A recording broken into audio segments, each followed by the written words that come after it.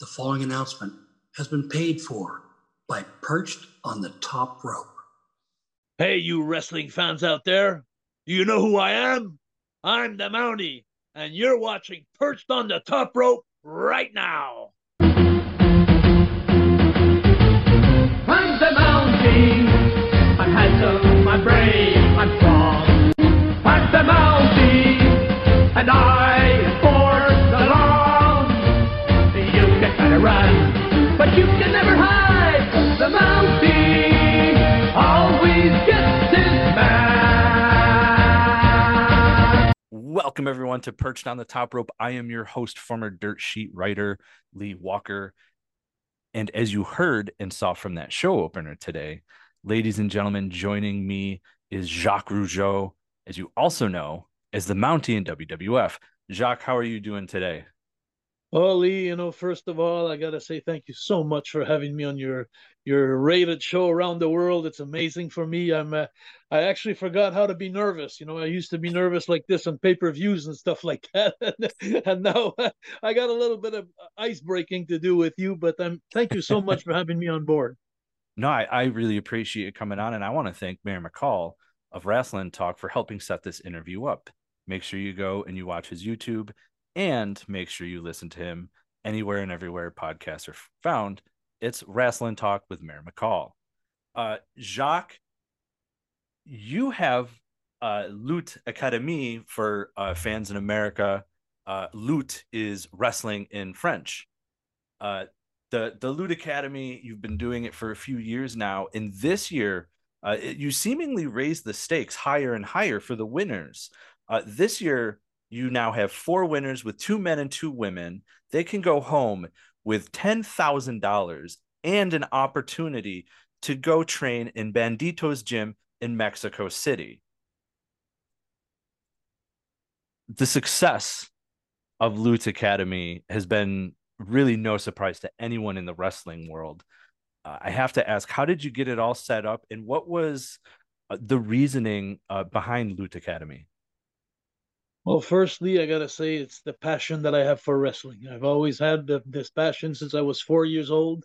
I'm going to be 64 this year, so 60 years of passion, just living my dream all my life. And I always had a love of wrestling. And it all started about after COVID. I closed my wrestling school and I stopped my wrestling shows. I had shows that I was going on for 20 years up in Quebec, just the Jacques Rougeau family wrestling shows. And I started podcasts like pretty much everybody on the planet during COVID. We were trying to keep busy or staying alive and staying visible. And I had this guest.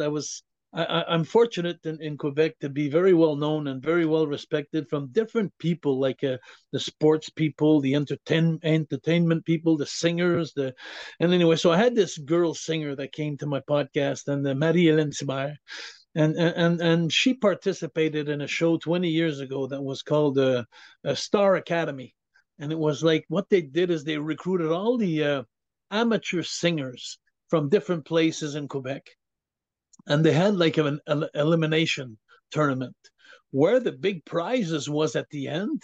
And this became the number one show in Quebec. And so the big prizes was that they went to sing at the Bell Center, which is now the Bell Center, was at the Forum at the time, to sing with Celine Dion. And so it was like, wow, so she came and explained her experience in my podcast, and after we'd finished the podcast, I looked at my girlfriend and I said, there came my passion again. I looked at my girlfriend and I said, wouldn't that be great if we did something like that for wrestling? Like, just have people from all over Canada just come, the best wrestlers in Canada, and come to Montreal, and we'd find some sponsors to book the flights, get the hotels, and get some prizes going, and have an elimination thing. Because in a wrestler's career, it's always been, in my career, you go to a venue, you go to a show, you perform, you're nervous to perform, but your storyline, your match, just about how it's going to go. You talk about it, you go do your job, and then you go home. It's finished. But when you go in a reality show like we're creating now, it's like you go into the ring, you do your show, and then you have to stand up in the middle of the ring, and then you got judges by the ring. and the judges they go ahead and they start undressing you, like, you know, with your quality of wrestling ability, your promo before going into the ring, your looks, your charisma, the interaction with the crowd, and so it's like it's a whole new ball game. And so what happens is now I start putting matches together. Like I had a guy in New Brunswick, I had a guy in Vancouver.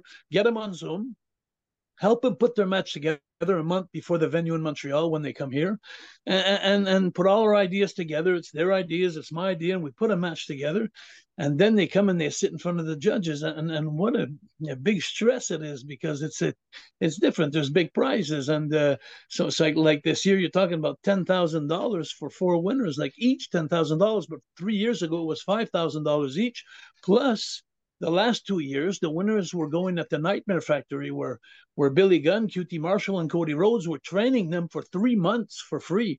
You know, so it was like a big deal for them. And you know, in this business, Lee, my father always told me one thing when I was young. There's two ways you can make it in this business: is being at the right place at the right time and knowing the right people.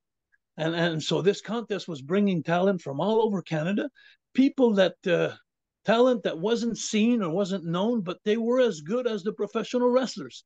So we kind of gave them a platform to bring them into Montreal to be seen by, you know, when you go train with Cody Rhodes and Billy Gunn, QT Marshall, you know, sometimes you're just hoping that one of those guys will fall in love with you, you know, and then and open a door for you.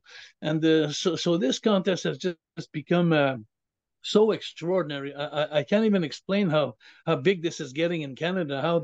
I'm getting all the promos now. All the people have been chosen for this contest this year, and I'm asking them to send promos. And you should see, if you have a chance, Lee, you go on my Facebook. It's Jacques Rougeau. You see a picture of me and my girlfriend, and you'll see I'm putting all the promos down that are coming in, and you're not gonna believe how original all this talent is putting in, the time they're putting in, because this year they get each $10,000, 2 men and 2 women, and then, like you said at the beginning of the show, they go spend a week at Bandito's gym and Big Lucha. I went to wrestle in Mexico in 1978. I was only in the business like for 2 years, and when I came back from Mexico, the people in Montreal were going like, "Wow!" Because I was doing all kind of acrobatic things so I went to learn a lot out of Mexico wrestling. So this contest is just amazing, and we're so happy, my girlfriend and me, to create a trampoline for the Canadian talent to be seen worldwide, and to have a chance to go meet the great organizations. Yeah, and fans, you can go to lootacademy.ca/en. You can see the wrestlers that are participating in the 2024 Loot Academy tournament. There's also a lot of details. The quarterfinals being Saturday, September 28th and October 26th, with the semifinals being Saturday, November 2nd, and the finals being November 16th. Something that when I visited the website, Jacques, was the amount of support, as you bring up, from actors and actresses in Canada, but the amount of support from those in the professional wrestling industry, all Amazing. sorts of names, Axe and Smash, Coco Beware, The Undertaker, all, Bret Hart, Ric Flair, Ric Flair. Tito Santana. You go on and on. If you go on the website, wrestling-academy.ca in English, so wrestling-academy, you could go and you go click on their pictures, and they have a video that they sent to encourage all the Canadian talent, which is absolutely amazing. And the other thing too, Lee, while I'm thinking about it, is when you go a little lower in the website, you'll see all the pictures of the contestants this year. You click on their picture,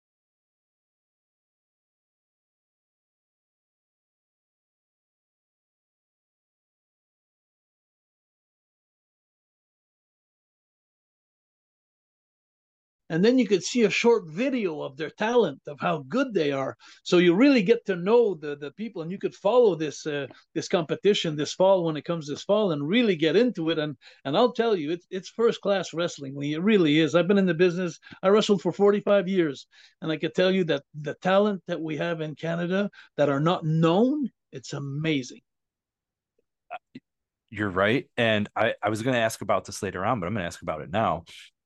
We see companies like AEW working with New Japan Pro Wrestling, TNA working with AAA, AEW also working with CMLL, MLW, NWA is now actively looking for like new territories for them, for talent to develop and have brought up into their system. Could we ever see a point where any of these companies come to Canada looking for a Canadian wrestling company to work with? Because we haven't seen that. That would be awesome, wouldn't it? It's kind of part of I guess a long look dream of mine. I guess is the good thing about it is by doing business with the Nightmare Factory the last few years, and especially QT Marshall, who took in this deal with me to take care of my winners. Well, when last year, when they came to Open Canada AEW, they actually featured my winners in the show of Dynamite and Rampage, and so they had a chance to wrestle in front of 15-20,000 people. What an experience for them! So that would be amazing if I could eventually make a deal with Tony Khan, which I had the chance to meet when he came to Montreal. And it's so funny because he was on the air sets, doing the show. And I went to Toronto the year before to meet him, and I didn't even get the chance to meet him in Toronto. Imagine, he was so busy. It was his first day in Canada. And then when he came to Montreal, I had a little more pull there in Montreal. I had a few friends there that brought me backstage and brought me near him when he was doing the voiceovers or just listening to the show. And I was so surprised because when I came beside him, he was at the table. He took his earphones off and he said, "How you doing?" And he looked like he was so shy and so humble. I couldn't believe it. He had his head down. He didn't even look at me in my eyes. And I said, "Mr. Khan," and I was so nervous myself. And I said, "Mr. Khan," I said, "Jacques Rougeau." Oh, he says, I know who you are. He says, and as a matter of fact, he says, "I like that part when the guy with the leather suit there was rubbing against you." And he was referring to my match with Big Boss Man, the jailhouse match.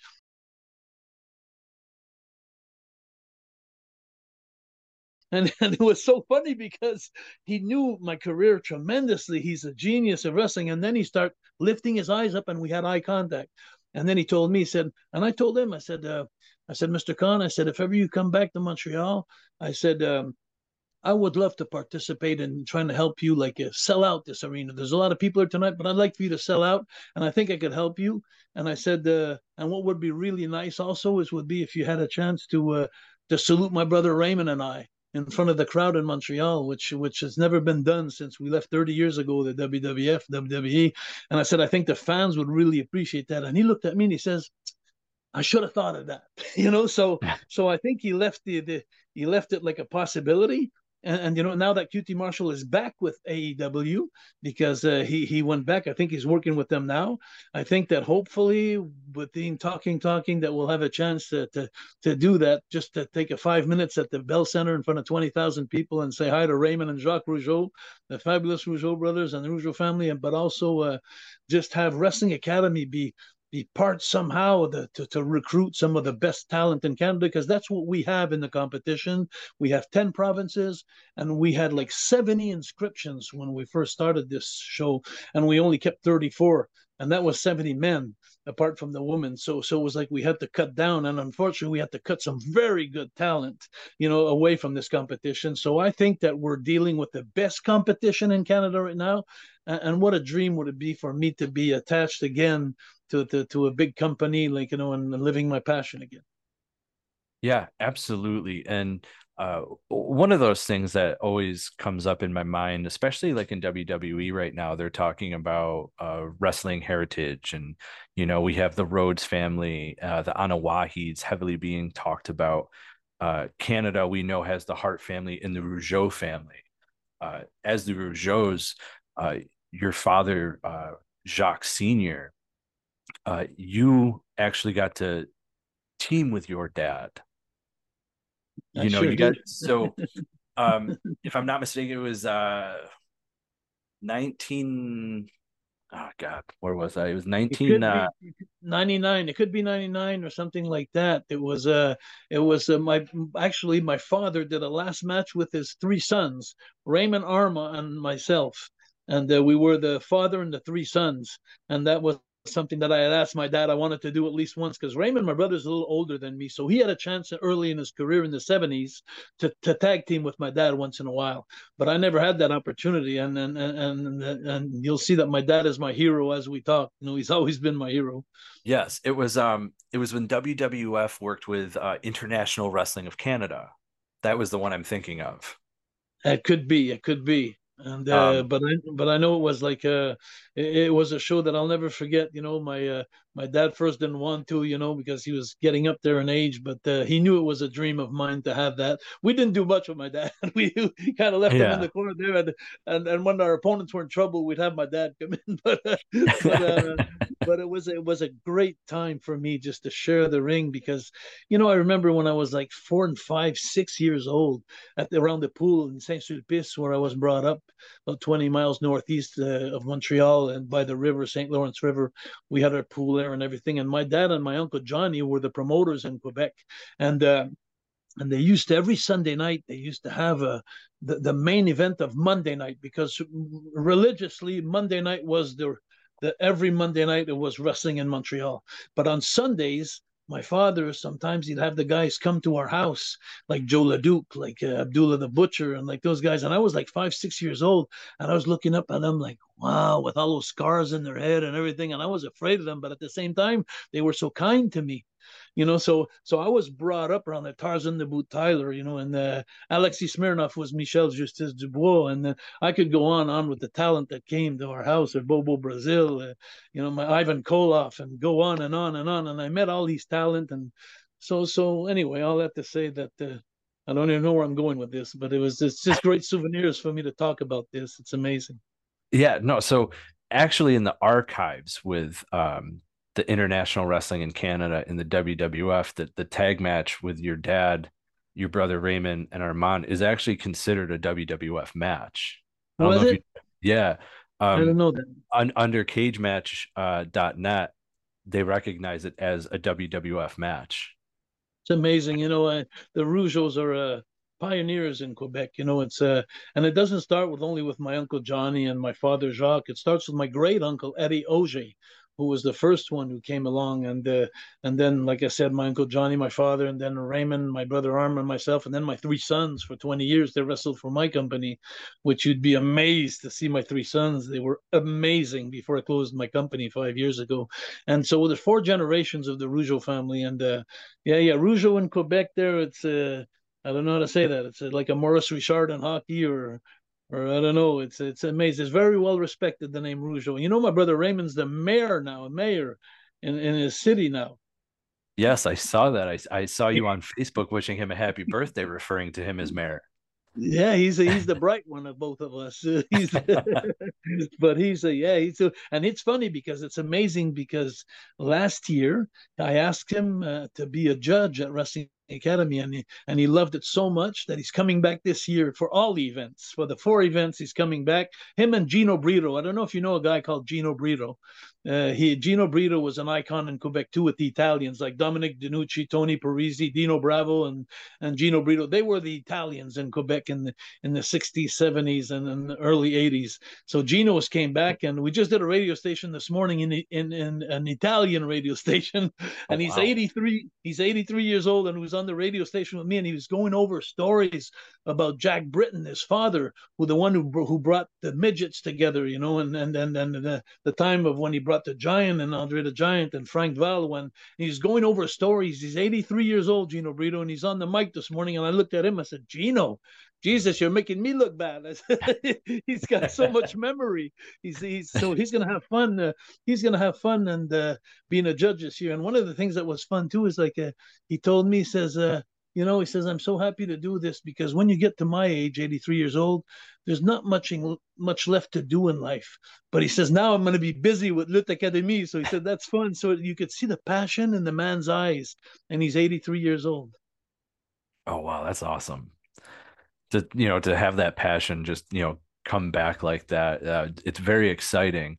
I have to ask, you and your brother Raymond were already part of the WWF in 1986. And WWF had signed your brother Ahmad, but he was injured. Do you know what did WWF have plans to put the three of you guys together, or? I couldn't tell you that. I know Arma had a back injury, a severe back injury. I think he wanted to probably explore. They probably would have tried it out for sure. But I gotta tell you the truth because there's no gray zone with me. My brother Arma, he didn't have the same sparkle, the same passion that Raymond and I had. Arma was a mechanic who became a wrestler. So Raymond and I, we were wrestlers who became wrestlers. So Arma was like a secondary life for him. It wasn't something that he would, when he had time off, he wouldn't talk wrestling, he wouldn't live wrestling. He'd live mechanic. He had his own garage. So it wasn't the same passion. So and to go in the big leagues like the WWF in those days in the 80s and when it was booming like crazy, I'm not sure that Arma would have had the charisma and the talent to have succeeded as much as Raymond and I. And I think I'm being fair by saying that, for the people who know him, and he's but a great person, a great guy. But I don't know if you understand what I'm trying to say. That it wasn't his first passion in life, Arma. Yeah, no, I totally understand. And if it's not your first passion, I understand the aspects of wrestling to the Rougeaus is like the family business. He had his own path that he wanted.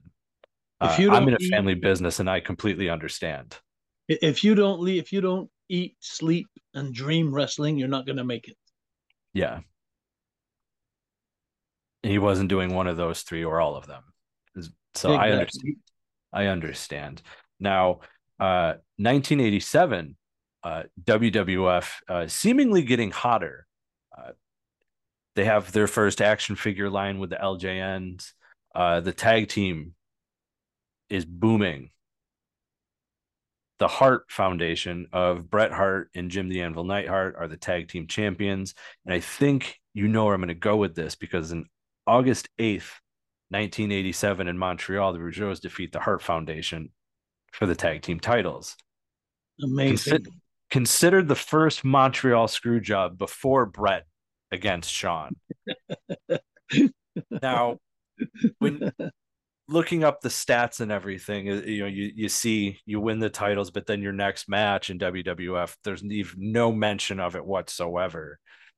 Did WWF, any officials, tell you or your brother Raymond any short or long-term plans that they had for you as champions? No, not at all. We knew what was going to happen. We knew that they were going to announce in the paper 3 days later that the wrong guy was in the ring or something like that. We didn't look at it as a screw job. We just looked at it like they're going to make the people happy in Montreal. But it backfired because what happened, like you said, we won the belts, and it was like for the Canadians, for the Montreal Canadians, it was like winning a Stanley Cup, and it went in hockey. So when we won the belts, I'll never forget the time I left the building, got in my car. There was 5,000 people waiting for us outside, and they were banging on my car. And I remember my wife at the time, she was screaming in the car. She was afraid. I said, "Don't worry, honey. They love us. They love us." But they were breaking my car. They were having like a riot. They were so happy. And then what happened on that Saturday when the TV comes on? We won them, like, let's say, on a Monday night, and then on Saturday the Hearts showed up with the belts. And they never even mentioned the fact that we won the belts. That was a mistake. For me, that was a mistake. So I have to ask, because there is somewhat of a similar situation involving the Hart Foundation and the Rockers, where the Rockers won the WWF Tag Team Championships and it was on like WWF Saturday Night Main Event when they were doing that specialty with NBC every so often. I believe this is 1989. The Rockers win, but they reverse and give the belts back to the Hart Foundation. At this time, did you or did anyone else think, like, because this isn't the first time this happened, and it just so happens to be both times with the Hart Foundation. During this time, did Vince have any favoritism towards Bret Hart at all? You know, I'm still sometimes trying to figure out this in life. Raymond and I'm going to bring you another path here, but bring you back to where you're at. Just remind me to bring you back. Bring me back to where I want to go. But I love Bret to death. I started for his father in 1977. Stampede Wrestling was my first territory. Bret was driving a bus at the time. He wasn't even wrestling. He was refereeing, driving a bus. Bret, I love Bret as a person. I love him to death. But I always thought like Bret was, I don't know if he was doing the right thing or not. I question myself today because Raymond and we were always yes man. Vince would always ask us anything. Yes, sir. Yes, sir. And Bret, he was a hard guy to do business with. He was like, it was like he'd never want to lose. He did, and I never heard it from his mouth. But just from working with him for 4 years long, I've noticed and I see that happen that he was. I think that's even why that the Vince dropped the Intercontinental title from me to Piper, because I think Bret didn't want to drop it to Piper. I don't know why it happened, and I only had it for 2 days. I was the shortest-lived Intercontinental champion, but and even Bret, when he dropped the belt to me in Springfield, Massachusetts, he had to announce before the show that he had 104 fever, and the doctor told him not to wrestle. So in other words, I beat a sick guy. I didn't beat anybody. Bret was a hard business. I think Bret was not a yes man. He stood up to Vince, I think, and he imposed a lot of things. And I thought all my career that that's not the way to do it. If you're a yes man, but now that I look back, I'm starting to say, I think Bret had the right idea. We should have stood up to Vince a couple of times. For many years, Raymond and we were waiting in line to get those titles. The first, we worked 4 years against the Hart Foundation. For 2 years, we were baby faces and the Harts were heels. And then finally, they gave us Jimmy Hart 2 years later, and we turned heel and they turned baby face. And we worked another 2 years with them. But we were always telling Pat Patterson, who was Vince's right-hand man, he was a French-Canadian, and he was a friend of ours. Pat always helped us a lot, and he liked us a lot because we were good workers and we were professional and we're always on time. And we had a great relationship, and he was always kind of making us feel like, guys, it's coming. Guys, the belts are coming. You're going to get your run. You're going to get your run. And then out of nowhere one day in 1989, Arn Anderson and Tully Blanchard came in, and they just out of nowhere, they just came in, and Bob Heenan brought them in, and they just passed in front of us when we were just thinking that we were going to get finally our run after working so hard for 4 years. And that was the day where Raymond turned the key off, and he said to me, he says, that's it, we're not going to get our chance. And that's when he retired from wrestling. And so all this to say that I'm still questioning myself today. If I had to suggest that to a younger person today that had a chance in the WWF, should they be a yes man and listen all the time, or should they stand up and give them a hard time or stand their ground? It's a questionable answer that I don't have the answer still today. Okay. Do you want to circle back to what we had, just to remind, as you said, to remind you with Bret? Yeah, please do. The favorite, do you think Vince had any favoritism towards Bret at all because of standing up for himself? I think I almost think that it was a relationship I'm a guy here that I'm a guy that wants a girlfriend and asks her to go out for 10 times and she says no, then it makes me want her more. That's a really good way to look at it. So doing this, yeah, I totally understand. During this time also, WWF tag teams are flourishing. Like I said, their first action figures come out. You also had the British Bulldogs, and there's a right way to rib people, which we know Owen Hart knew how to do, and then there's a wrong way to rib people, which, as we hear in stories, Dynamite Kid was a ribber, but it came off from a bullying aspect. Now, doing some research, I found Bruce Prichard talking about you standing up to the bully of Dynamite Kid. And these are his words. I'm just going to read them off. I remember walking by the catering area. The amount of blood was scary, Prichard continued. It was like a faucet. I don't know if you've ever seen one of those where somebody gets hit in the face and the blood just starts pouring out. That's what it was like. There was also teeth on the ground. Eventually, Pat Patterson stopped the fight, and once everything was broken up, the WWE roster was summoned to an emergency meeting presided by Patterson, Vince McMahon, and Hulk Hogan.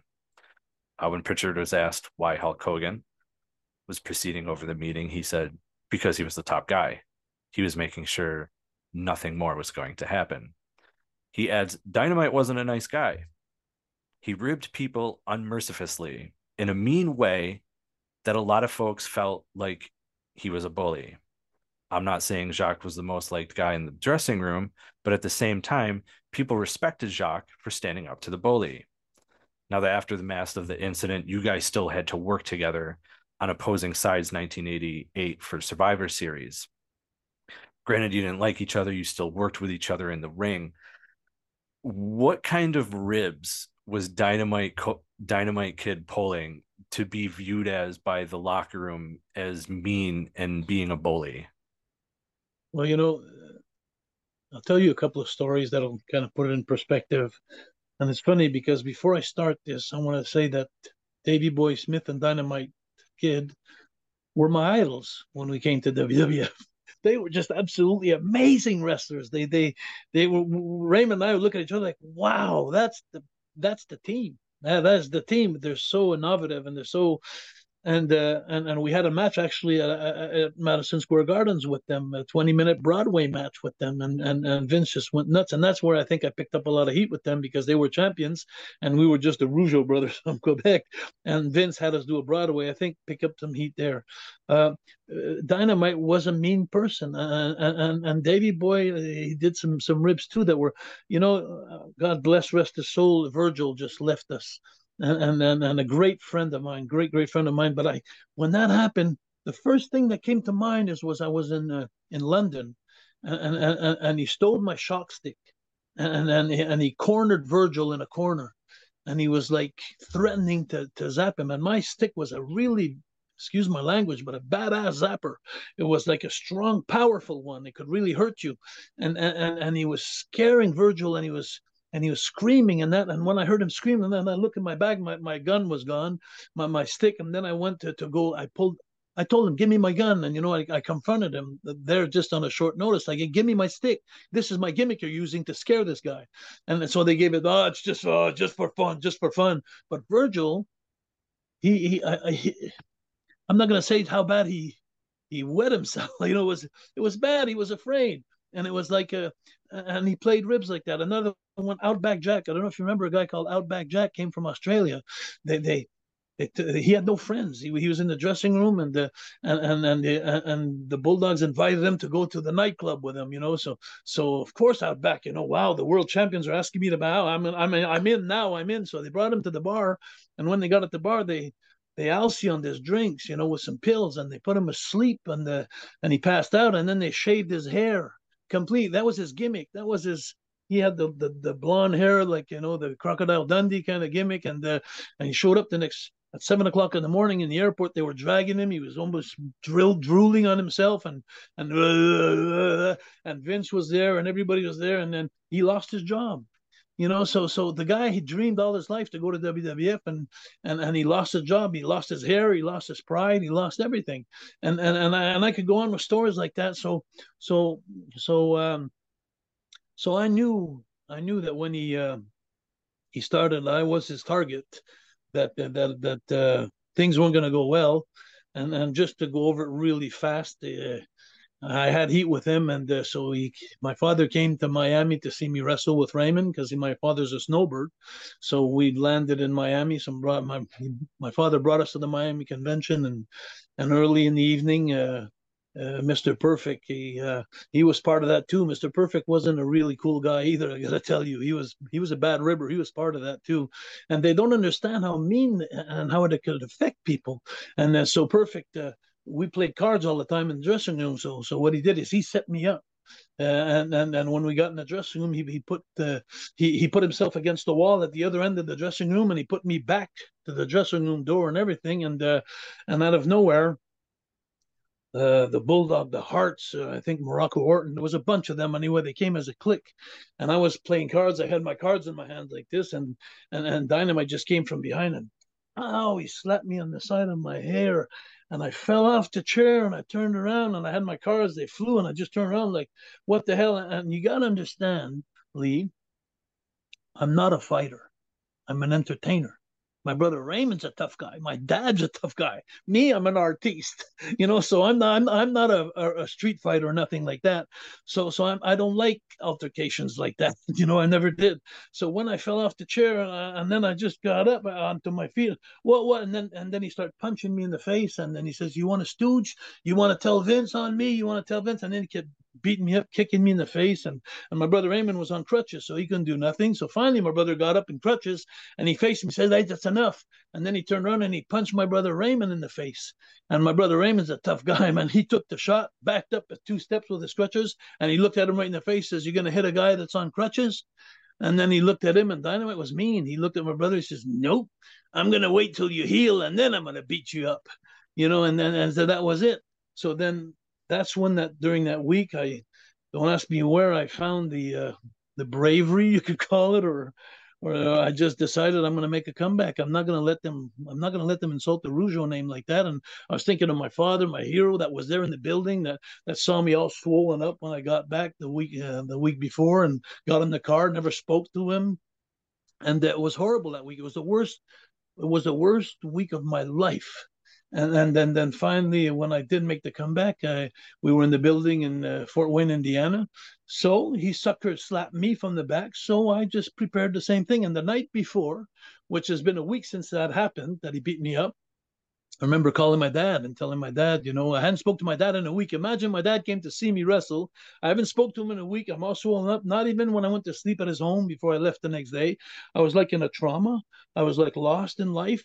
And I was like, but I kept going on forward. I kept telling myself, just keep going. It's going to get better. Keep going, keep going.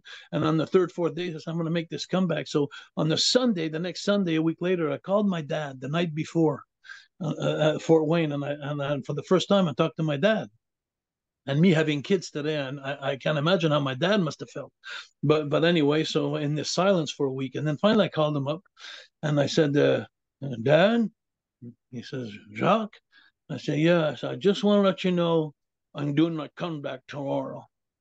And I wanted him to be proud of me. I just wanted him to just be proud of me. So what my father answered me? It freaked me out. My father told me, he says, the only thing he told me, he says, "Before you go to the show tomorrow, go to the bank." And I was wondering, what the hell is he saying? Go. And then he said, "You make sure that you go get a roll of quarters." And he says, "When you hit him," he says, "you hit him to kill him." That's what my dad told me to do. And I was shaking in my pants. I'm not a fighter. It's so hard. It's so dark for me to do that. It's like, I can't do that. I can't do that. And don't ask me how I did it.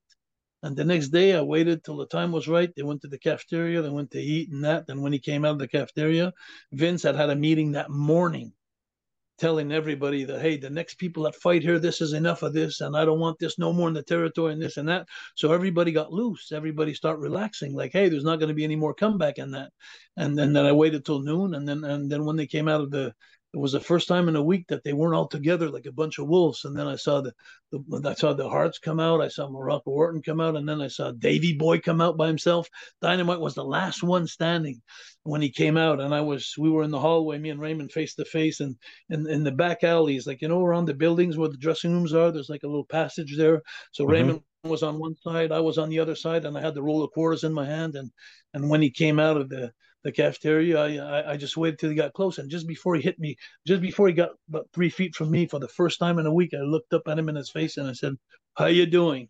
And he looked at me with a big grin and a smile, and I just bang, I knocked it. 4 teeth came out, 2 in the front, 2 in the back, and he was like, it was like a horror movie when you're young and the blood is. And it kept going, and I stopped. I just looked at him, and he fell on a knee, and then he grabbed me by the tights. I thought I was going to kill him. I thought it was the end of it, but no. He was on so much steroids and so much drugs, and no matter what, I don't know what kept him alive. And then he started pulling me in, and my brother Raymond was on the other side, and I just kept looking at him. He was getting up slowly, and my brother Raymond was saying, "Hit him, goddamn, hit him!" Like, stop looking, and hit. And so I started jabbing, and then finally Bad News Brown came, got me by the throat. It wasn't anybody else. It was Bad News Brown who got me by the throat, was very friends with them, and he pushed me back, and I just let him push me back because I did what I had to do. And then finally I turned around and left, but it was such a moment in my life that affected me, that changed my life, because so many things happened because I stood up for myself. Not talking about the respect from the boys. I'm talking about, for 25 years after that, I gave conferences in schools for kids against bullying, to help them to face the bullying and without using violence. How to beat bullying without using violence. I did that for 25 years in every school in Quebec. I did them all. And it changed my life. And then after that, I became intercontinental champion. I became 3 times tag team champions. I beat Hulk Hogan in Montreal. There's so many things that changed my life because I stood up. Instead of that night when he beat me up in Miami the first time, instead of putting my tail between my legs and going back to Quebec and finish the Rougeau name, I did something that was like almost like McFly did in Back to the Future, when he was bullied. And it was so it's a moment that I'll never forget, but I'll also remember that it was the hardest time of my life because I'm not a fighter. And to have to confront that, and especially a guy that's so dangerous and a guy that was known to be so tough. I don't know where I got the energy, to be honest with you. I don't know how it happened, but what a sad time in my life, though. What a sad time. After that, you guys still had to wrestle each other. Survivor Series in '88. So bad. If you go back and watch, I've listened to people actually speak about the match. Some say that you guys took liberties on each other in the match, and then others say no. Can you confirm you guys worked professionally? The only thing I could say was that night in Survivor Series, I was so happy because it was the last night that they were going to be, because they gave their notice after the 2 weeks after I gave my comeback. They gave their notice. They're going to quit the business. But I knew it was the last night. But the first 2 weeks before that, we had to go around, me and Raymond, like Tucson and everywhere, Phoenix, and we were in the same dressing room working with them. And you could imagine the intensity, we'd get out of the car in the parking lot, me and Raymond, and like in movies, back to back, or being afraid to be hit by a pole or a steel thing, or we were afraid. I was so afraid for the next 2 weeks. And then when I got to the Survivor Series, Vince got us on the side and he said, "Guys," he said, "I want to ask you a personal favor." He said, "I'd like to do you do that for me." He says, "Once the match is over, please don't take a shower. Just take your stuff and leave the building." So it kind of lets them save face a little bit. So that was a favor that Vince asked, and I said, "Hey, you got it, boy. I'm out of there. No problem with me." And I'm out of there. I had enough of this there. But what happened, what was amazing was, when a mouse is cornered in a corner, a rat, he's gonna defend himself. And when Vince, I have this kind of pride that's hidden in me that's amazing. I don't know where it comes from, but when we got to Survivor Series, they called all the teams together. There was I think 10 teams in that match, and they called us in the room all together, all 10 teams. So we're starting to go over the finish, Vince, and he says, I'd like to start the match with Jacques and and Davy Boy, you know. And right then I felt the tension coming to me, like, oh my God, it was choking me. I was really afraid, and but I never showed it. So I said, no problem, like no problem.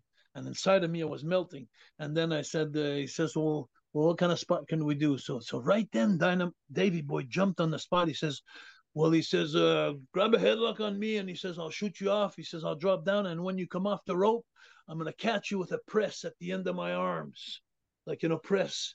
And then Raymond, if you want to come in, I'll shoot you on him. But he says, when you come off the ropes and I press you, he says, I'm gonna bounce off the ropes with you.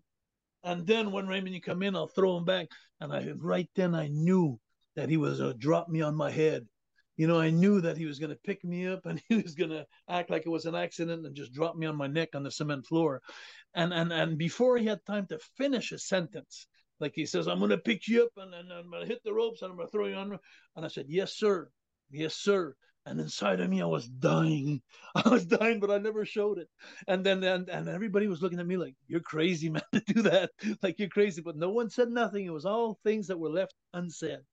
And so we went into the ring, and it was very smooth. Everything was smooth. Threw me onto Raymond. They got the pin real fast. 1, 2, 3. We were the first eliminated out of there.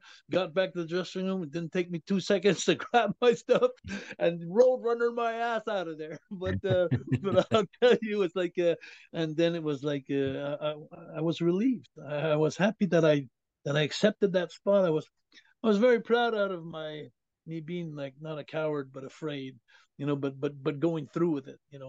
Yeah, totally understandable. And soon after, like you said, 1989, your brother Raymond retires. You transition from using your real name and you become the Mountie a few years later. One of my favorite matches as a kid was obviously Survivor Series 91, the Big Boss Man versus the Mountie, the loser goes to jail match, done in Madison Square Garden. I remember it perfectly. How did all of that for that match happen? And did Vince use real policemen from NYPD? You when they booked you and everything. It was so believable and really well done. Because like I said, I'm a kid and I go back as an adult to this day and still watch that match. First, I got to tell you, Lee, I got to tell you the most important thing out of all, rest in peace, Ray Traylor. One of the nicest guy on the planet, like Virgil, like some of those guys that you Owen Hart, some of those guys that are in the dressing room and you just love. And he was such an easy guy to work with. He was a big guy, but always taking care of you. I loved Ray so much. And what great chemistry we had together. And always being careful when he maneuvered me, manhandled me strongly, but never hurt me. And me and him, we hit it off. And the jailhouse match was amazing. And one thing that I do remember, the most that I remember of that is the morning of the show, because you always have hope in this business. Like, you don't want your run to come to an end. You don't want your so you're having this thing for a year building between me and him, and it's a big climax, and you're always hoping that Vince is going to go ahead and keep you alive or do something, that's going to keep you in the limelight and stuff. So we didn't know until the same day who was going to go over in that match. I had an idea Big Boss Man was going to over, but maybe a finish that was controversial or something, or to keep the storyline going. And I got that call in the morning, and they said to me the morning of the show, and they said, Jacques, it was like 8:00 in the morning at the hotel, and they said, Jacques, you need to go to the New York precinct. We're going to do some taping. And right then I said, "Oh boy, it doesn't look good for me tonight." So we did all those vignettes, the handprints and all those things that we did, and they're throwing me into jail. So we filmed it in the morning. So that night they put us on early. So you had Mean Gene and Jesse the Body Ventura. After I got put into the jail, Jesse saying, "Well, Mean Gene, let's go back to the precinct, see how the Mountie's doing." And then between every segment and every but it was amazing. It was amazing working with Big Boss Man, and what a great idea that Vince had to have me come back as a Mountie. I thought that was the greatest thing. And when he asked me to come back, he said, "Jacques, is there anything specific that you'd like?" I said, "Yes. As a matter of fact, there's two conditions I'm going to come back." And that was a year after Raymond quit, and I said, "There's two conditions. And the first one, I want to have Jimmy Hart as my manager." And I said, the second one is I'm going to bring an electric shock stick that I have. And I said, I'm going to bring that. And I said, I want to use that for my finish. And he asked me, inquired about it. I said, well, long time ago when I was very young, Eddie the Brain Creechman had an electric shock stick, and he was in the dressing room for my uncle, my dad, and he cornered me like Virgil was by the Bulldogs. And I said, I got so scared of that. I believed in it so much. I said, the fans today are going to believe in it. And so I said, I want to bring that gimmick to New York, he said, you got it. So from then on, it was like we had, what an adventure we had. And another thing I'd like to mention too, real fast, is some guys that I really enjoyed working with in my career, especially as the Mountie, like Tito Santana. Tito, I love Tito to death. I see him Comic Cons today still, and what great times we had. Coco Beware, and guys that were so easy to work with, and I just wanted to shout out to them because, yeah. Awesome. Yeah, Tito had a book come out with Kenny Casanova. Has that ever been anything you had thought about having doing an autobiography? That could be something very interesting, but I'd be afraid to put everything I've done in life in there, and people wouldn't talk to me anymore. Well, you bring up, working with Tito and Coco and working with such easy guys. The Rockers, hey, Shawn Michaels and Marty Jannetty. My God.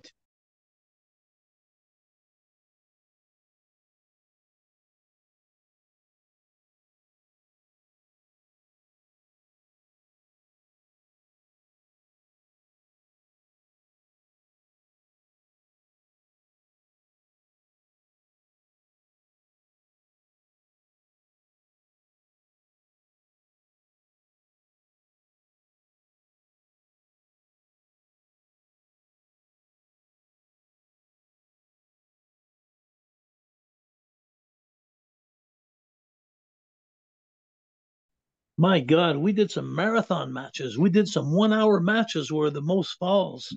We did that. And one day we were doing those, for about a week. And then one day we had one in London at noon, and we had one in Philadelphia at night. We did two 1 hour matches in one day, and you could only do that with the Rockers.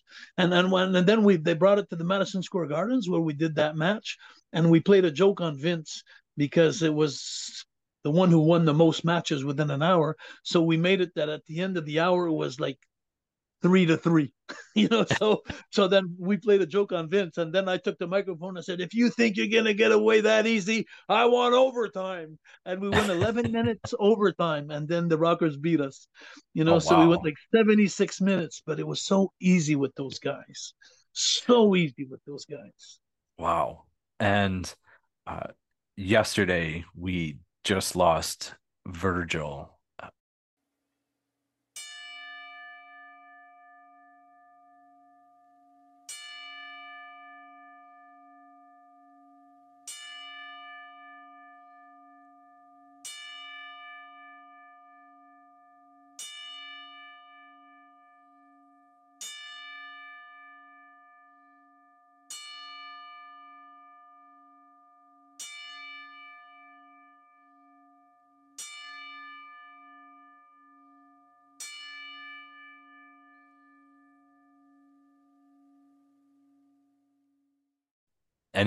What was it like to work with him? Any, great memories backstage? God, what a great guy. Like no, work with him.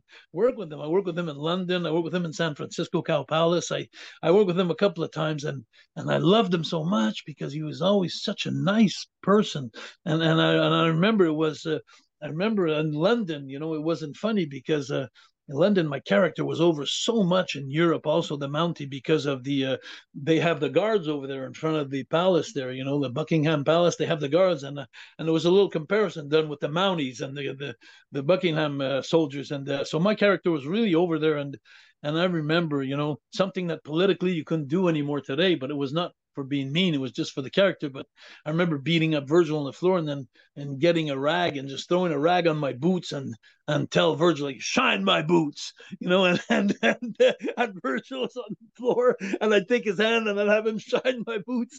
And boy, you talk about a heat getter, you talk about getting heat. But Virgil would do anything. He was so nice, just so nice. And I was so saddened by it yesterday.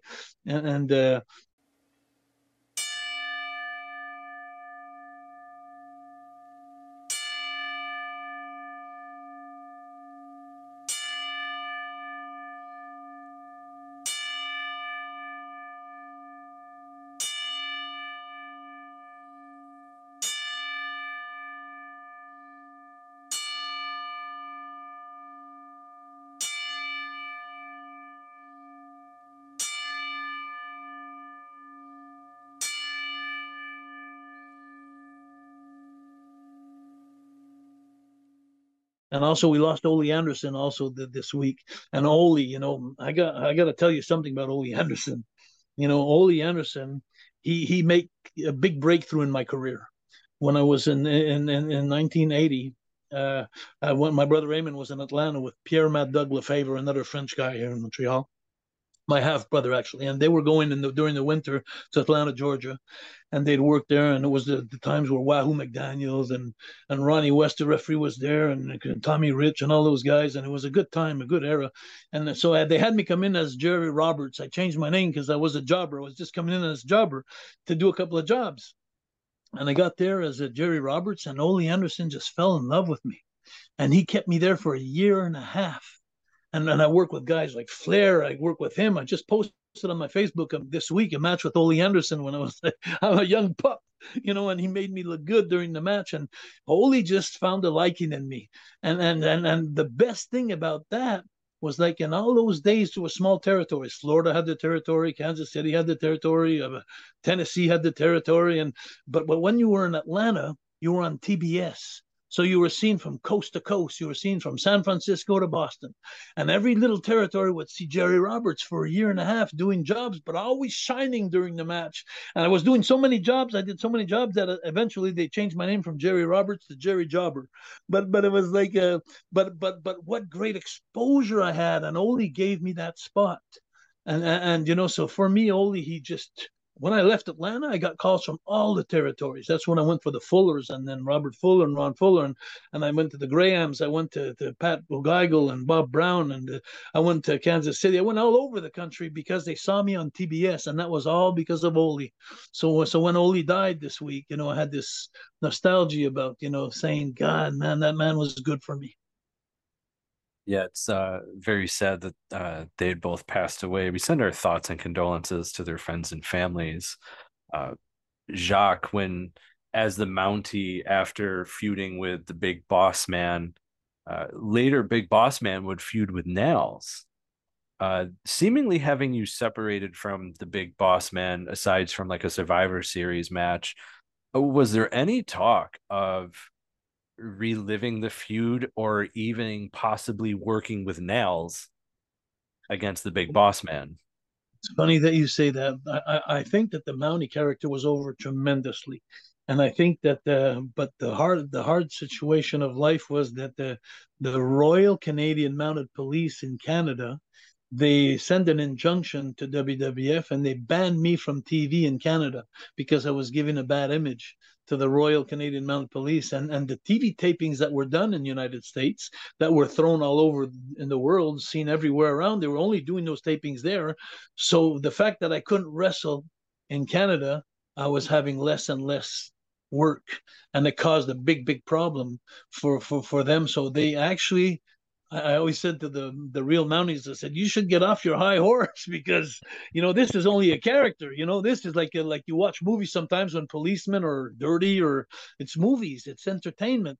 But the Royal Canadian Mounted Police took it personally, and I was doing such a great job to be hated that they said I was giving such a bad image to them, and then so they banned me from TV, and I think that's what caused the downfall of my character. Oh wow. Um, you ended up coming back though, with Pierre Carloulet with the Quebecers, not Mounties, and it's said that in your theme because you guys like rehashed your old Mountie theme music. At any point, was there a rib in your music towards the Royal Mountie For Police sure. because of the incident with being the Mountie? For sure, Vince wanted to get a comeback in there, and so yeah, definitely he did that. We're not the Mounties, and yeah, but I got to tell you, I really enjoyed working with Pierre, and 3 times tag team champion of the world. That's not just nothing. So it was a great run. It was a great time, and but it wasn't my favorite characters. My favorite characters were the fabulous Rougeau brothers and my brother Raymond with the little American flags, and the Mountie.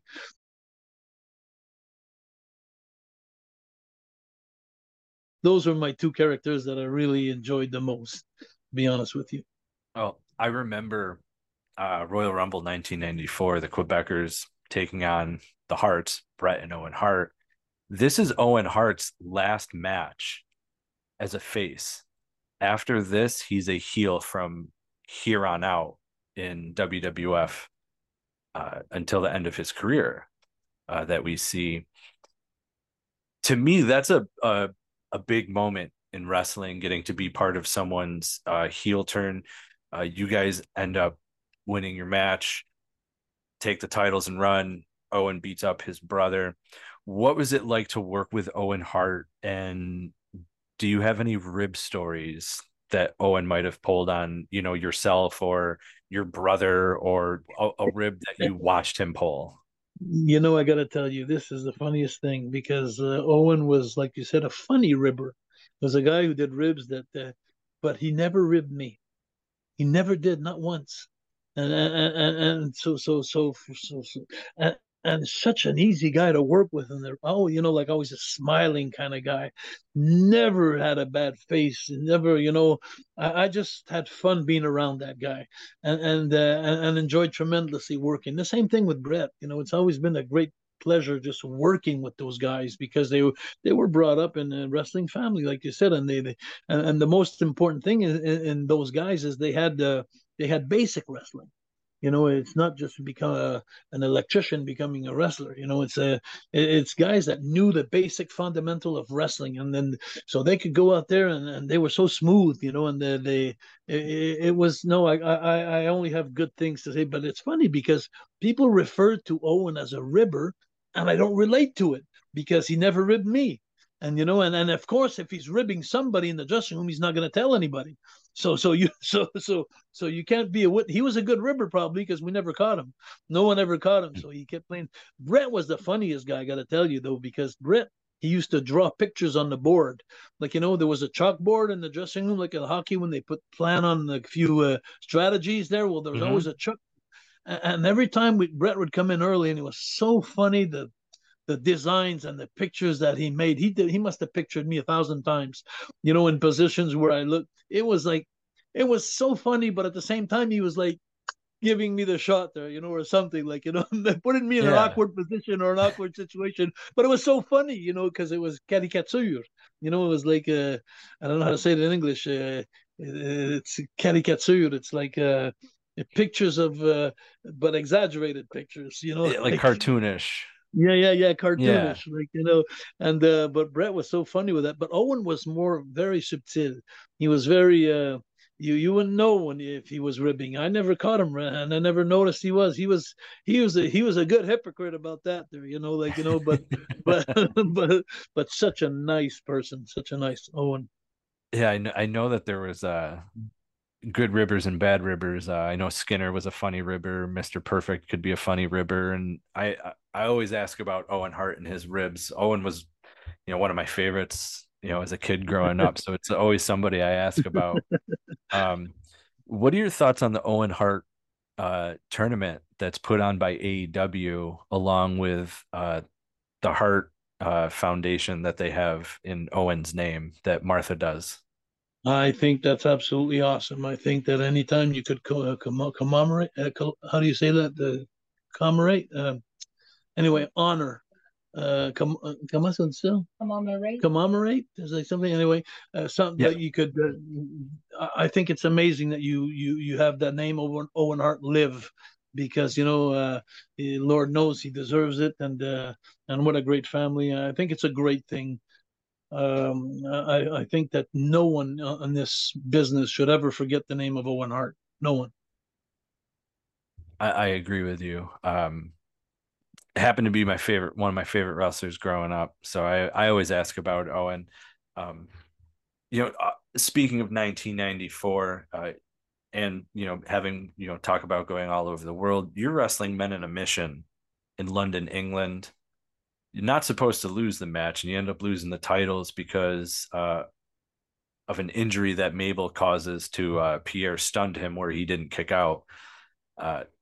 Was Vince McMahon upset about this at all? Because it did cause a change in the titles that wasn't supposed to happen. I'm wondering, because I'm an honest person, so I'm going to tell you exactly. You may not like my answer, but I I don't remember that. I just people. There's a few people that came up to me and asked me that question. I don't remember him injuring Carl. I don't remember, because I knew we were coming back to win the titles again against them. Uh, I don't remember that. It's so funny. Too many heads in the turnbuckles. Boss man put my head in Yeah. the turnbuckle too many times. But I don't remember that incident, and a lot of people tell me about it. So I always look stupid when people tell me about it, because I'm in that situation. But Yeah. I don't remember Carl being hurt by Mabel. Do you remember how it happened? No, it was a house show over in Europe. So and I know asking about a certain match 20, 30 years ago is, I know that especially when you've had thousands of matches, it's just something that's always gets brought up in discussion anytime I talk about the tag team division.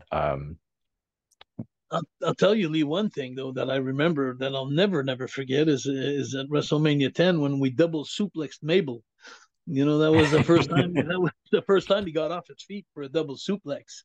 And I remember we tried to double suplex him once, and we hurt our back, can't do it. And then Carl just pushed me come on, we can do it, we can do it. And then we just kicked Mabel again, and then we gave him the double suplex. And that I'll never forget, because me and Mabel, we have a long history, because when we were traveling overseas and stuff, and a lot of people don't know that, but there's always a couple of people that men together, and every time we get on a bus or we'd be in the dressing room, me and Mabel would play cards. We always played cards, me and him, like me and Andre the Giant. Me and Andre the Giant, we always played cribbage. I was a partner of him as cribbage all the time, and there's certain people that you mend with, and Mabel, it was, every time we were overseas in the bus, it's funny. First one that was in the bus go sit in the back. We'd have the table there, and come on, Mabel, bring your money. Bring your money, Mabel, and then we'd have a lot of good time, and same in cribbage. I don't know if you know the game cribbage. There, it's the cribs. I know the game. Yep. Yeah. Me and Audrey, we used to play Arnold Skolden, and me and Audrey, and so Audrey. The funny thing about that one was amazing that every time we'd had overseas flights or something like that, Audrey was always in first class, and us jabronis were always in economy in the back. And but as soon as we'd fly up, the flight attendant would come and Jacques Rougeau, I'd say, yeah, yes, and come up front, because they couldn't rent the seat beside Andre. He was too big. So I'd always sit first class when I was traveling, when Andre was on the same card as me, and then we'd play crib. It was I love crib. I always play crib, even till today. Now with my girlfriend, we play crib every night. Every night. I became a master of cribbage. Give me the cards though, but because my father always said, keep the luck and give me the cards. But but there's a lot of technique in cribbage, and I enjoy the game tremendously. Well, there's I'm gonna go off topic here from wrestling for a few minutes. We've talked off camera, text messaging, and things like that. One thing that we have in common is someone that we love has dealing with or have dealt with cancer. And I know that you have brought up that your girlfriend is currently going through cancer. And I just want to first wish her the best of luck through it. Thank you. My mom has had cancer twice. It's like I've got this ribbon here on my arm for ovarian and breast, and then both my rib cages are covered for my mom. Wow, amazing. Like I grow my hair out now, donate it. When she would be bald, I was bald. That was a rule I made. If you're bald, I'm bald. That's what I'm doing now. So I would like to wish her the best of luck in that. Cancer is never an easy thing to go through. My girlfriend's beside me, and she says thank you, and I thank you too, but you know what, the greatest thing about this thing, is we've been at it now for 5 months doing chemo and stuff like that. I'm saying we, it's her, but it's like, but we're a team in this, and but the best part is like 6 months ago they located like big at the end of my thumb here, a lump like that in her breast, and then the month after it was like a golf ball, and then a month after that it was like a baseball. It's like one of those things that were growing it was aggressive so much, and now since she started her chemo, it's amazing the results. It's all gone. The baseball is all gone, and now they're even thinking of maybe not even taking her breasts off because she's responding so well.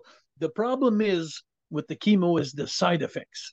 Like, and that's the hardest part. So she bleeds through her nose. She's tired all the time. She loses her hair. She loses her dignity. She's tired all the time, and that's the hardest part to see, because the rest of the battle she's winning.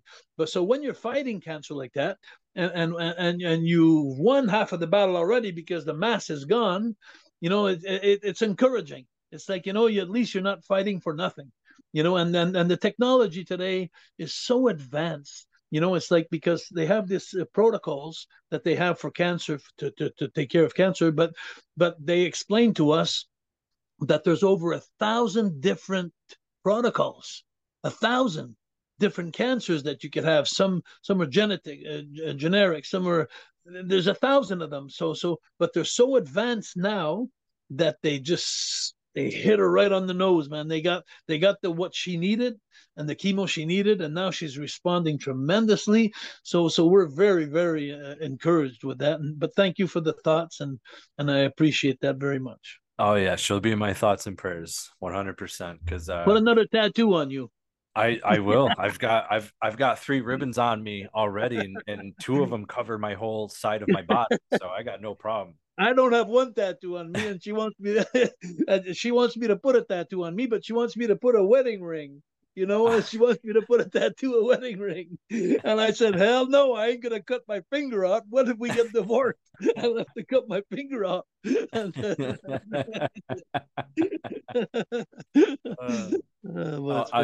I'm very happy that you, the both of you are in good spirits with that. And I hope and pray for the best when it comes to that. Thank you.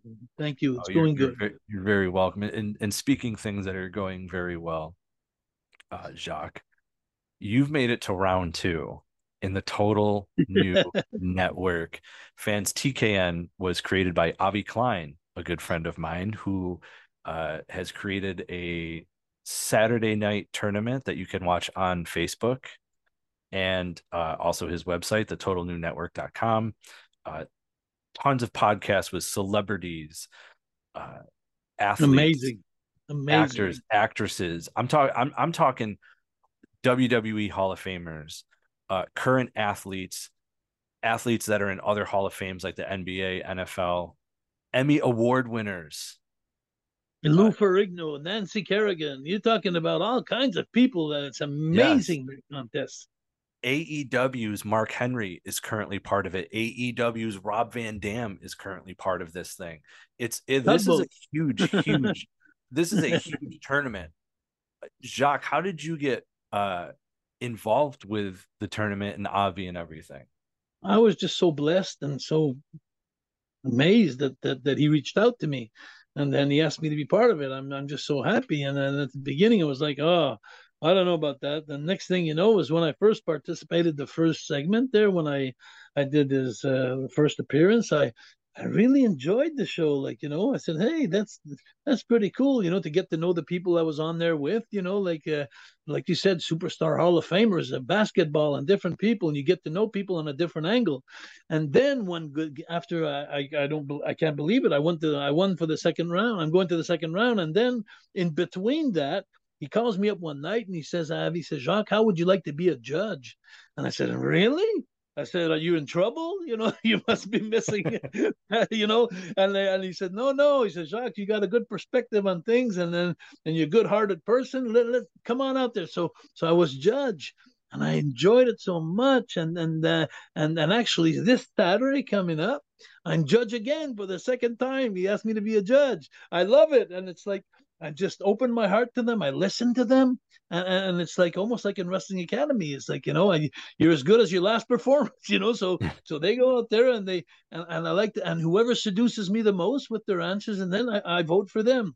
It's an amazing contest. What's amazing about this thing is that you get to know people from not seeing them on the screen, like like in the roles of life of movies and stuff like that. You get to see them as a person.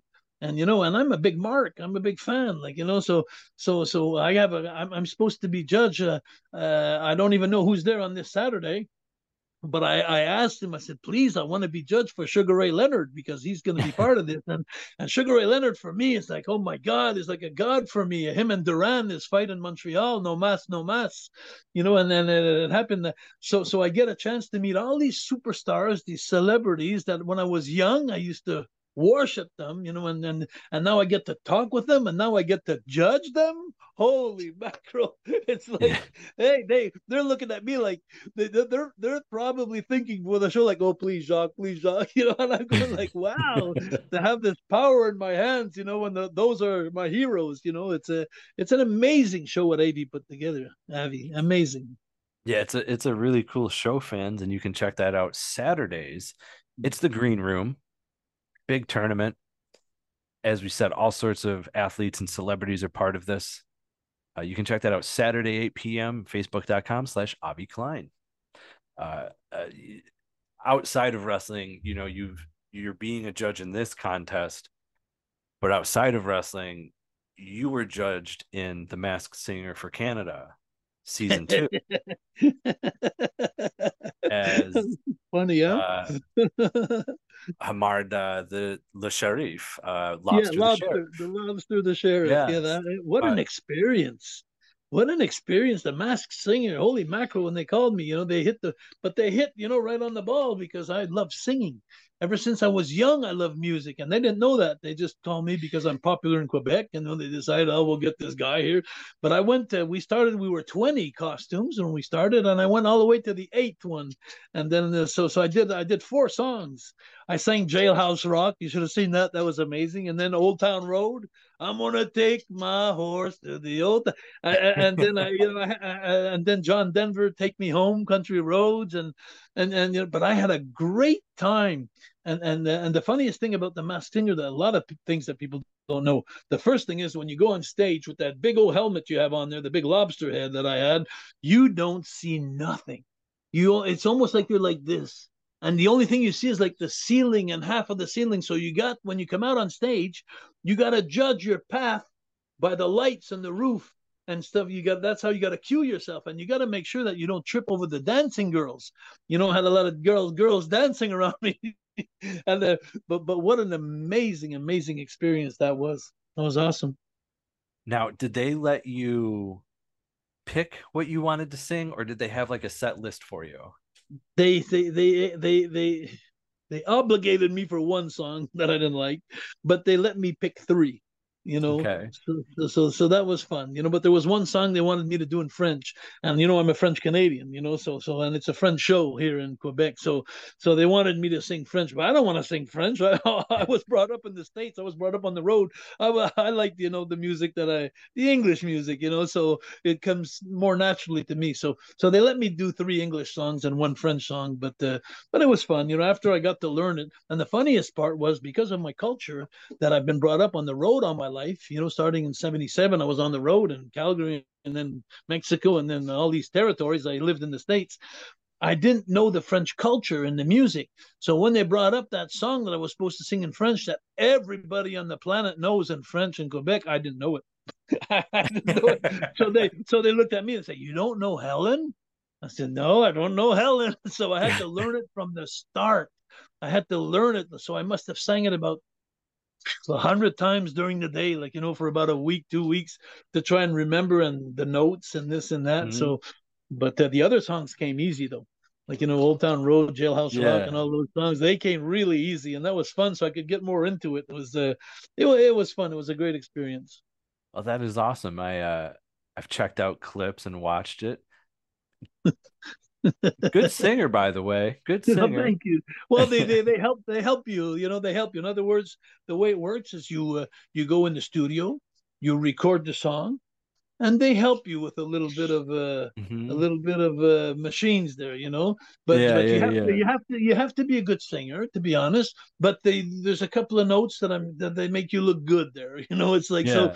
And when you come out live, the only thing you got to worry about is the dance and the steps, because it's not you singing in the mask when you sing on stage. It's the recording that you have.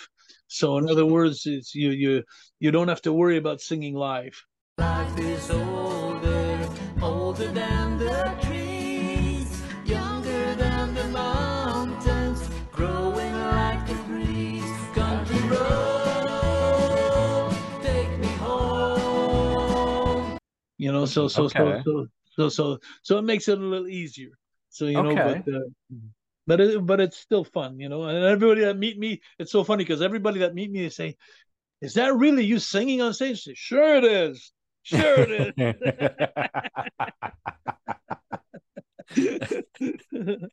That's funny.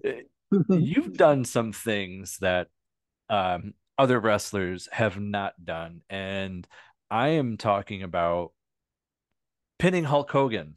Okay, so at the time, I know you know where I'm going. You're in WCW. You have a show in Canada. A lot of WCW talent are booked on the show. You booked the show. You were part of the show. NWO is huge at the time, 96, 97. And Hogan, as we know, is massively over in Canada.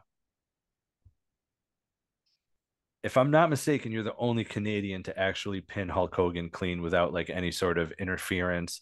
And if it was going to be somebody prior, it would have been Bret Hart in the 94 Survivor or SummerSlam when he beat Yokozuna. But we all know what the story was. Hogan didn't want to go over Bret. He didn't want to put Bret over. So Bret beats Yoko. Hogan comes in. Hogan beats Yoko. Hogan's the champion again. What was this whole experience like?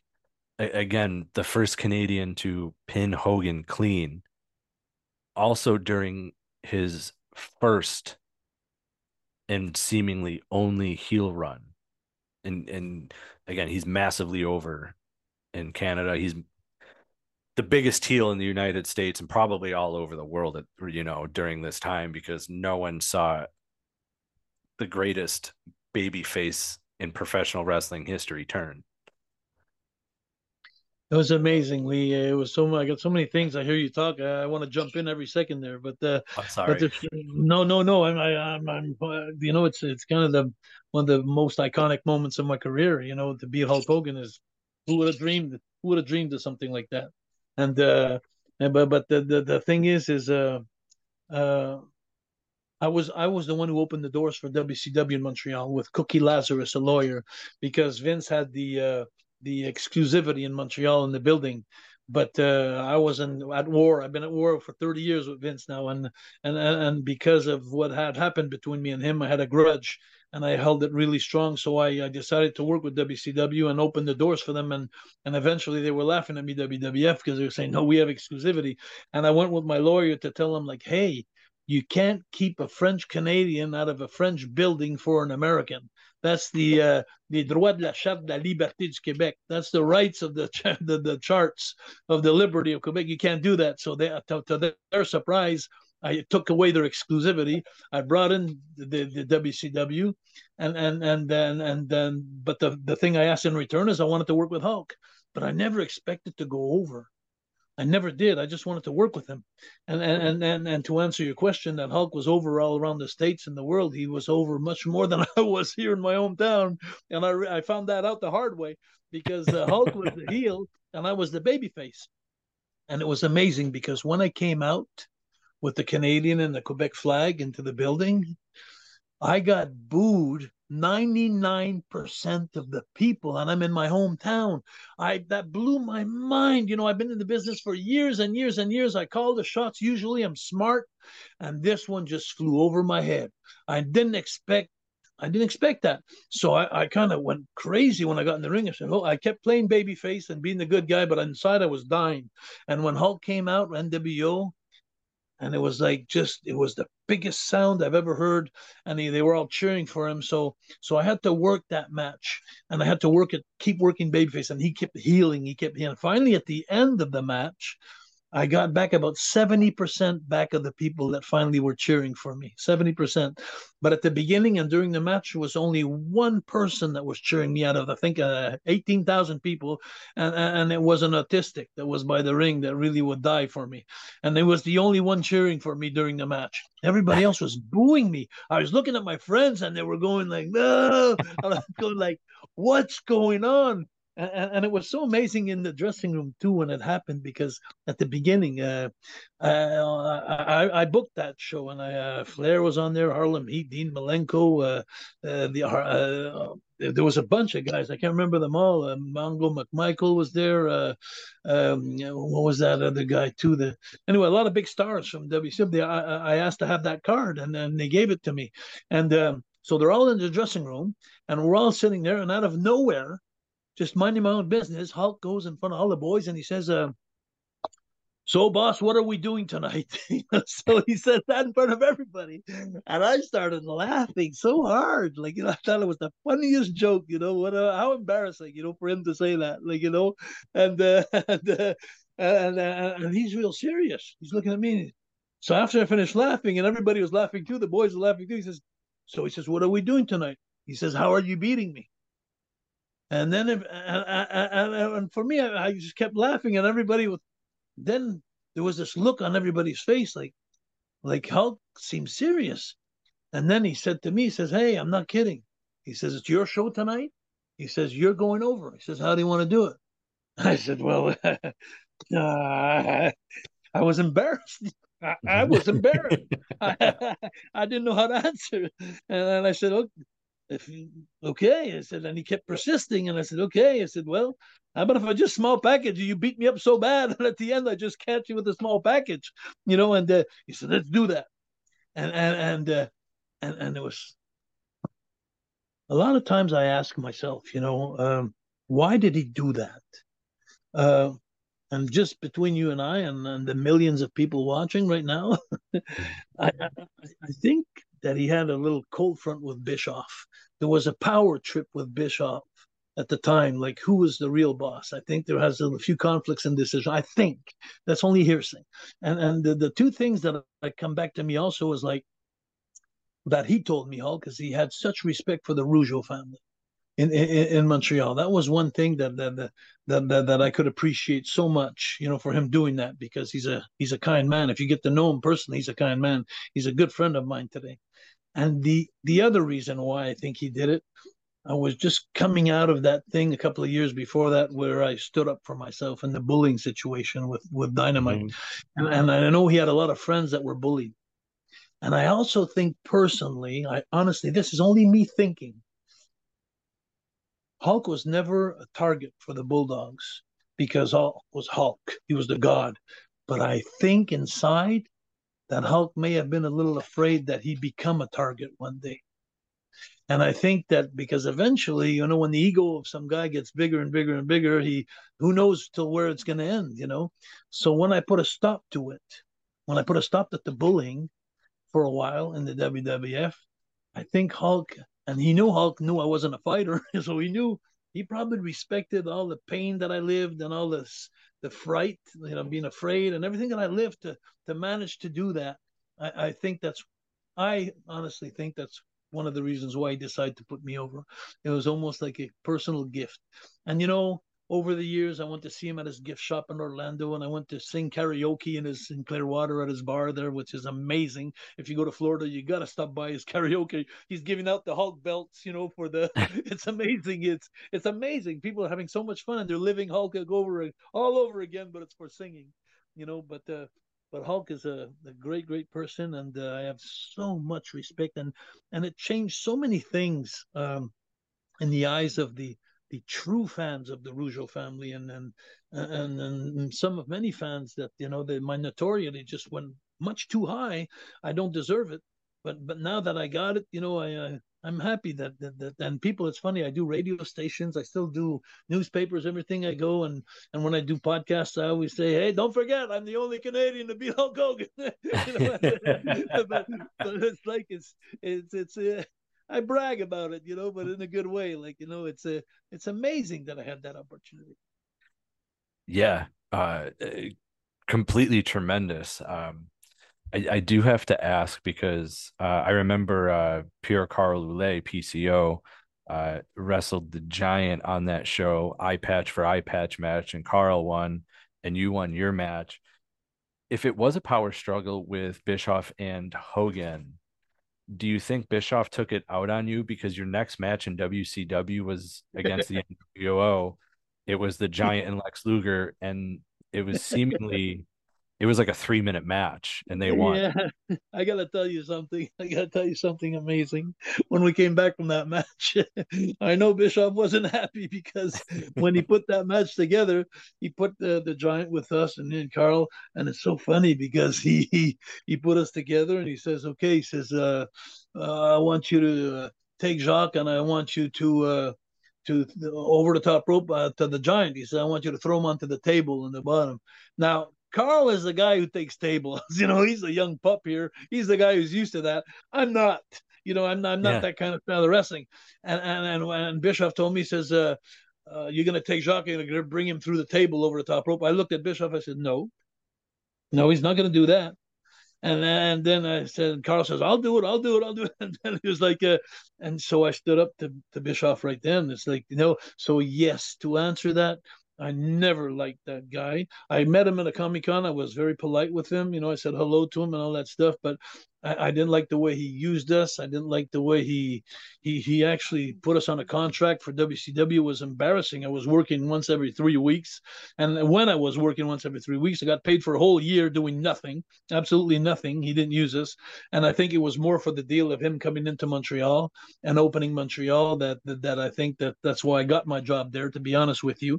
But I know for a fact what you're saying, you hit the nail right on the head there. But he was so mad that I beat Hogan in Montreal, especially when he was on top of the NWO.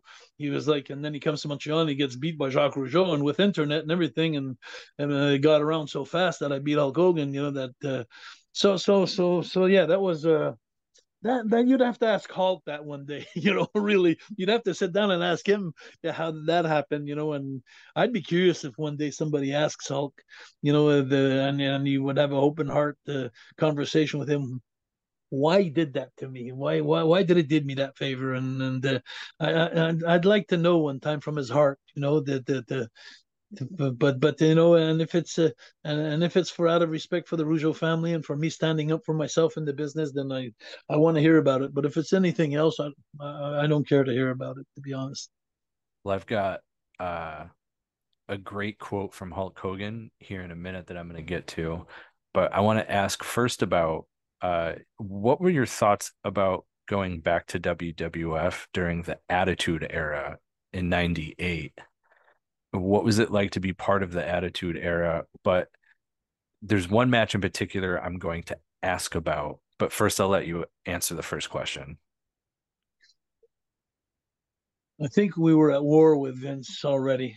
Like the downfall had started, and since I'd left him, and I gave him my notice after the Men on a Mission match where we were supposed to beat him at WrestleMania 10 with our finish in the middle, and he changed his mind 1 hour before the match. So that was the beginning of the end for us. And after I brought WCW to Montreal and all that, and I think it was just, I think we had such a short run that it was just to get us back to it was personal vengeance from Vince to have the last word. Uh, so so to be honest with you, it wasn't fun at all. It we were we were misused.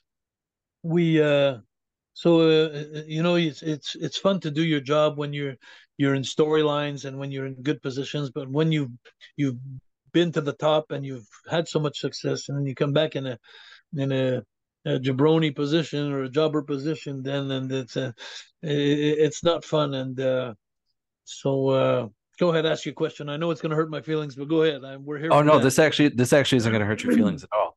I had found you had a dark match as coming back as the Quebecers in '98. I was with your brother Ray and the Quebecers taking on Edge, Tom Brandy, and Sean Stasiak. At any point, was there a possibility of your brother Ray coming out of retirement working the dark match with you? I don't remember that. Okay. I didn't remember that. Yeah, it was one So dark Raymond match. teamed up with me and Carl.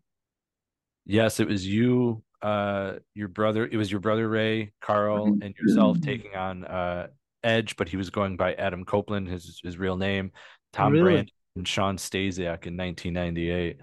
It's It funny was because Adam Copeland, now I met him at the at AEW in Montreal, and we're good friends. It's funny. He has so yeah. much respect for me. He had so much respect for me when he was the main event in Montreal, and I was happy just to shake his hand. And then he came up to me. He says, "Hey, how you doing, Jacques?" And then he was so nice to me. I went, "Holy mackerel!" It was almost like holy mackerel, like But another thing that was fun too is I just come off the Chris Jericho cruise. Chris Jericho had invited me on the cruise, and seen Paul White there. And seen Hacksaw Jim Duggan, and we had so much good talks, and it was so fun. And Paul White is so nice, Jesus Christ, he was so nice to me. And then yeah. So it's funny how I grew older, and I matured a lot over the years. But I noticed that there's a lot of people that do like me, and contrary to a lot of people that don't like me, for reasons that are okay. I could always defend myself, but the real ones, the ones that weren't jealous, the ones that weren't two-face, or that weren't working close to Vince, or that were like their gophers, or those people, I get along great with. And if you go on my website, wrestling-academy.ca, with my contest, Wrestling Academy, you'll see, like you said before, go see the guys that are giving me a hand just to vouch for me. All those guys, when I meet them in Comic Cons, they're really nice to me. Yeah. Anyway, it's nice to see those guys, and to see that they appreciate me like that. I always lacked of confidence, and insecurity. I always was that kind of guy, and so it's nice to see that. Hey, it's not that bad. There's only a couple of fruits there in the basket that don't like me, but the most of the guys, they like me, so that's nice. I think I'm going to bring up one of the fruits in the basket Please do. that Please don't do. like you. And this is Jim Cornette. I've listened to some of his stuff about you, and it's a very passive aggressive.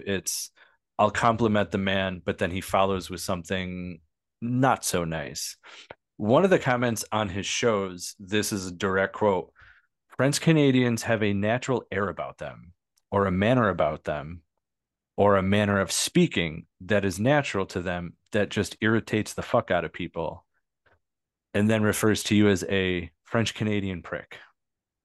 Okay. I have something to say about Jim Cornette, if you don't mind me saying. The Uh, floor is yours. the saddest thing I feel um, about Jim Cornette, the saddest thing is he must not be happy inside. He must not be a happy person because every time I met Jim Cornette in person, every time it was always, "Hey Jacques, how you doing, Jacques? How you doing, my friend? How you doing, my friend?" And I never argued with him once in my life. I never had a harsh word with him. Never did. He was always very nice to me. And then over the years, as I turned my back on Vince and then had my feud with Vince, I started hearing things and like you said, you're not the first one who brings it to me. And I'm saying to myself, you know, there's something you'll learn about me today, Lee. Uh, I'm going to explain this to the best of my capacity. Normal people are here, and autistic people are here. I must be somewhere in between there. And I always had a hard time understanding things when I was younger in life. I always took things so seriously. I never was diplomat. If I hated somebody, I'd let them know. If I liked somebody, I'd let them know. There was no gray zone in my life. I never was the type of guy, never once in my life that would look at someone and say, "Hey, how you doing, man?" And then when he turned around and say, "Oh, this guy's," I never was that kind of person. I never was, and I never understood people that do that. And now today I know that Jim Cornette is one of them. I know that if I met Jim Cornette somewhere someday, he'd look at me and say, "Hey, Jacques, how you doing?" He'd do that again. So I feel sad for the person. I really do. But I know he was close to Vince. I know he was Vince's stooge and Vince's gopher. So when I turned my back on Vince, a lot of people that were close to Vince, like even I heard Bruce Prichard say some things about me that I was so sad because Bruce Prichard, every time I met him in person, it was a hug. And and it was this. I never had a bad word with Bruce Prichard. Never did. And so many times, the brother love, I had so much fun with him. I thought his gimmick was so good, and I had fun with the guy. And then I started hearing things over the years. People that were close to Vince, and some others that would say things about me, but with no foundation, because we never had. So to them, I feel sorry for them because I never did nothing to them personally.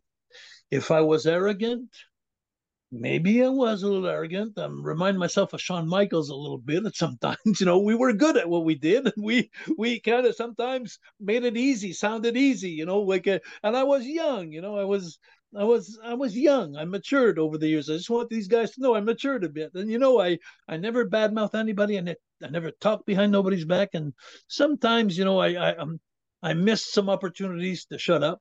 I admit it. I'm not perfect. And I also admit that my brother Raymond, he's the brain of both of us because Raymond was so light. Raymond, everybody talks about Raymond so nicely, but Raymond, he was discreet. He would talk to me about things that he would never talk to other people. Me, that was my problem. If I had something on my mind, I'd let you know. If there was good or bad, I'd let you know. There was no gray zone with me. And the other thing too is I'll give you an example where I picked up some heat a lot when I was younger. The guys would be booked like 25 days a month on the road, and it was a serious area, an era where steroids, were drugs, were uppers, downers, pills, and everything. They were in their bags. And sometimes we get the booking, we'd be sitting in the dressing room, and the guys would say, "Okay, San Diego Monday, San Francisco Tuesday, Los Angeles. That's a great tour there." And then what? Winnipeg and Montreal, and then they out loud in the dressing room, they'd say something like, "Oh, we got to go to goddamn Canada again, and we're going to frickin' Montreal again." And I'd look at them like, "Hey, you know." That's my home, freaking United States too, it's like, Yeah. and it's like, I don't give a shit about the States as much as you don't give a shit about Canada. It was just going back on them putting me down, my country down, or my home down, I'd do the same thing to them because I love the States. I always did. But I mean, it was just like it was spontaneous. Like, hey, don't cut me down. And I replied where Raymond never said a word. Raymond was quiet. He was smart, Raymond, and I missed a little bit of the, but I understand the guys now today, and I didn't understand it then that when they'd come to Canada, they couldn't cross their drugs, they couldn't bring their steroids, they were losing 40% on the dollar. They'd come and work here, and their dollar was worth 60 cents here in Canada because they had to. So there was a lot of reasons why they were pissed off. Because when you're on drugs and when you're on pills and this, and you can't bring them across the border, you got to leave them somewhere. And you got to come into this country where you may not have the contacts with the doctors or whoever to get the stuff, So whatever reasons it was, they didn't like to come to Canada. A lot of the guys didn't like to come on tour. And me, I always took it personally. Another time, I'll give you another example, just like that. Pat Patterson comes to see me one time in the dressing room, and he says to me, he says, I was speaking with Raymond and Rick Martel. We're speaking French in the dressing room. So he comes up to me, he says, hey les gars, il dit, ça vous dérange-tu, on parle anglais un peu? So, hey guys, do you mind? He says, do you mind speaking English a bit? And I looked at Pat and I said, what are you talking about? He says, some guys, they think you're talking about them when you're speaking in French. I said, well, why don't you go tell Tito Santana and Pedro Morales to stop speaking Spanish then? Why are we allowed? This is our native. We're speaking between friends and family here in French. And one of the guys went to him and stooged and told him that he didn't want to hear it. So it was like, when I found out when that guy was, I turned around in front of all the boys and I told them, I said, if you weren't such an insecure, no good, this and that, you wouldn't think that we weren't talking about you. You're not that important. We're just talking in our native language. And so I lack sometimes of being diplomat. So I think I got some heat for that. And my little arrogance that I had, but I was never mean to anybody. I always had great conversations that people wanted to talk to me. I was a guy who liked to laugh, who liked to have fun, who liked to joke around a lot. And a lot of the guys, sometimes they had problems with their family at home or different problems. I was joking around like a young kid that was having fun. And sometimes you could get on people's nerves, So I'm guilty of that. I'm guilty of all that. But one thing I'm not guilty of, and I'll always stand by, is if I shook a guy's hand and I gave a smile to him and I liked him and I said, hey, how you doing, my friend? When he turned around, I would never stab him in the back.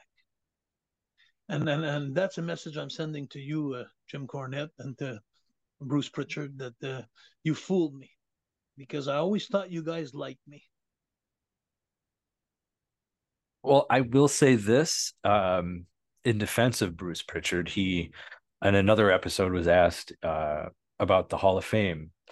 And he 100% believes that the Mountie should be in the Hall of Fame. And I want to end on a good note, Jacques. I want to end on a high note. And I'm going to read a quote from your friend, WWE Hall of Famer, Hulk Hogan. Maniacs, I was watching the WWE the other night, and I was real curious who the first inductee to the 2023 Hall of Fame was. Oh my gosh, it's Rey Mysterio. No one is more deserving, a champion, a great man, a great father, and a great husband. He deserves to be in the Hall of Fame. For years and years and years, he's carried the torch. But when I thought, who could be next? Who could be just as deserving? And then my first thought was one of the greatest tag teams of all time, the Rougeau brothers. Jacques Rougeau, brother, and his brother Raymond Rougeau, the two guys that need to be in the Hall of Fame. I'm voting for them. Hopefully, they'll be the next inductees into the Hall of Fame, man. Man, I just think it might happen. I got a real good feeling about that one, brother. Now, that quote was 2023. Your brother Raymond recently just did an interview where he believes that you guys can be in the Hall of Fame. And in his quotes, I always had a great relationship with Vince. They always do that at WrestleMania. If WrestleMania was to be held in Montreal, we'd be in. If you notice where they have WrestleMania, the Hall of Fame will have a certain local flavor to the Hall of Fame induction. They would have to come to Montreal, I think, for it to happen for us. Now, your brother thinks you'll be in the Hall of Fame, but believes and feels Montreal is the best place for that to happen. Last year, Hulk Hogan advocated for you guys. Bruce Prichard had even said as you as the Mountie should be in the Hall of Fame. I gotta ask. I know I know in your heart and soul you would absolutely love to be in the Hall of Fame. Would you like it as the Rougeau brothers, the Mountie, or a question that I like to ask? Do you think WWE should have a family wing section to the Hall of Fame? It's very easy for me to answer. Because the people don't know my Uncle Johnny and my father, Jacques, and my grand uncle Eddie Auger, I would have to go with the Rougeau brothers. I think because Raymond and I, we've proved ourselves around the world. And if I manage to become the Mountie later on in the Quebecers after, it's because I made my first appearance with Raymond, my brother. And I think that the Rougeau name should be in the Hall of Fame, like the my God, the Grahams, the Funks, and all the great families of wrestling. They should be in there because you could have the biggest house in the world, but if you don't have a great foundation, your house is going to crumble.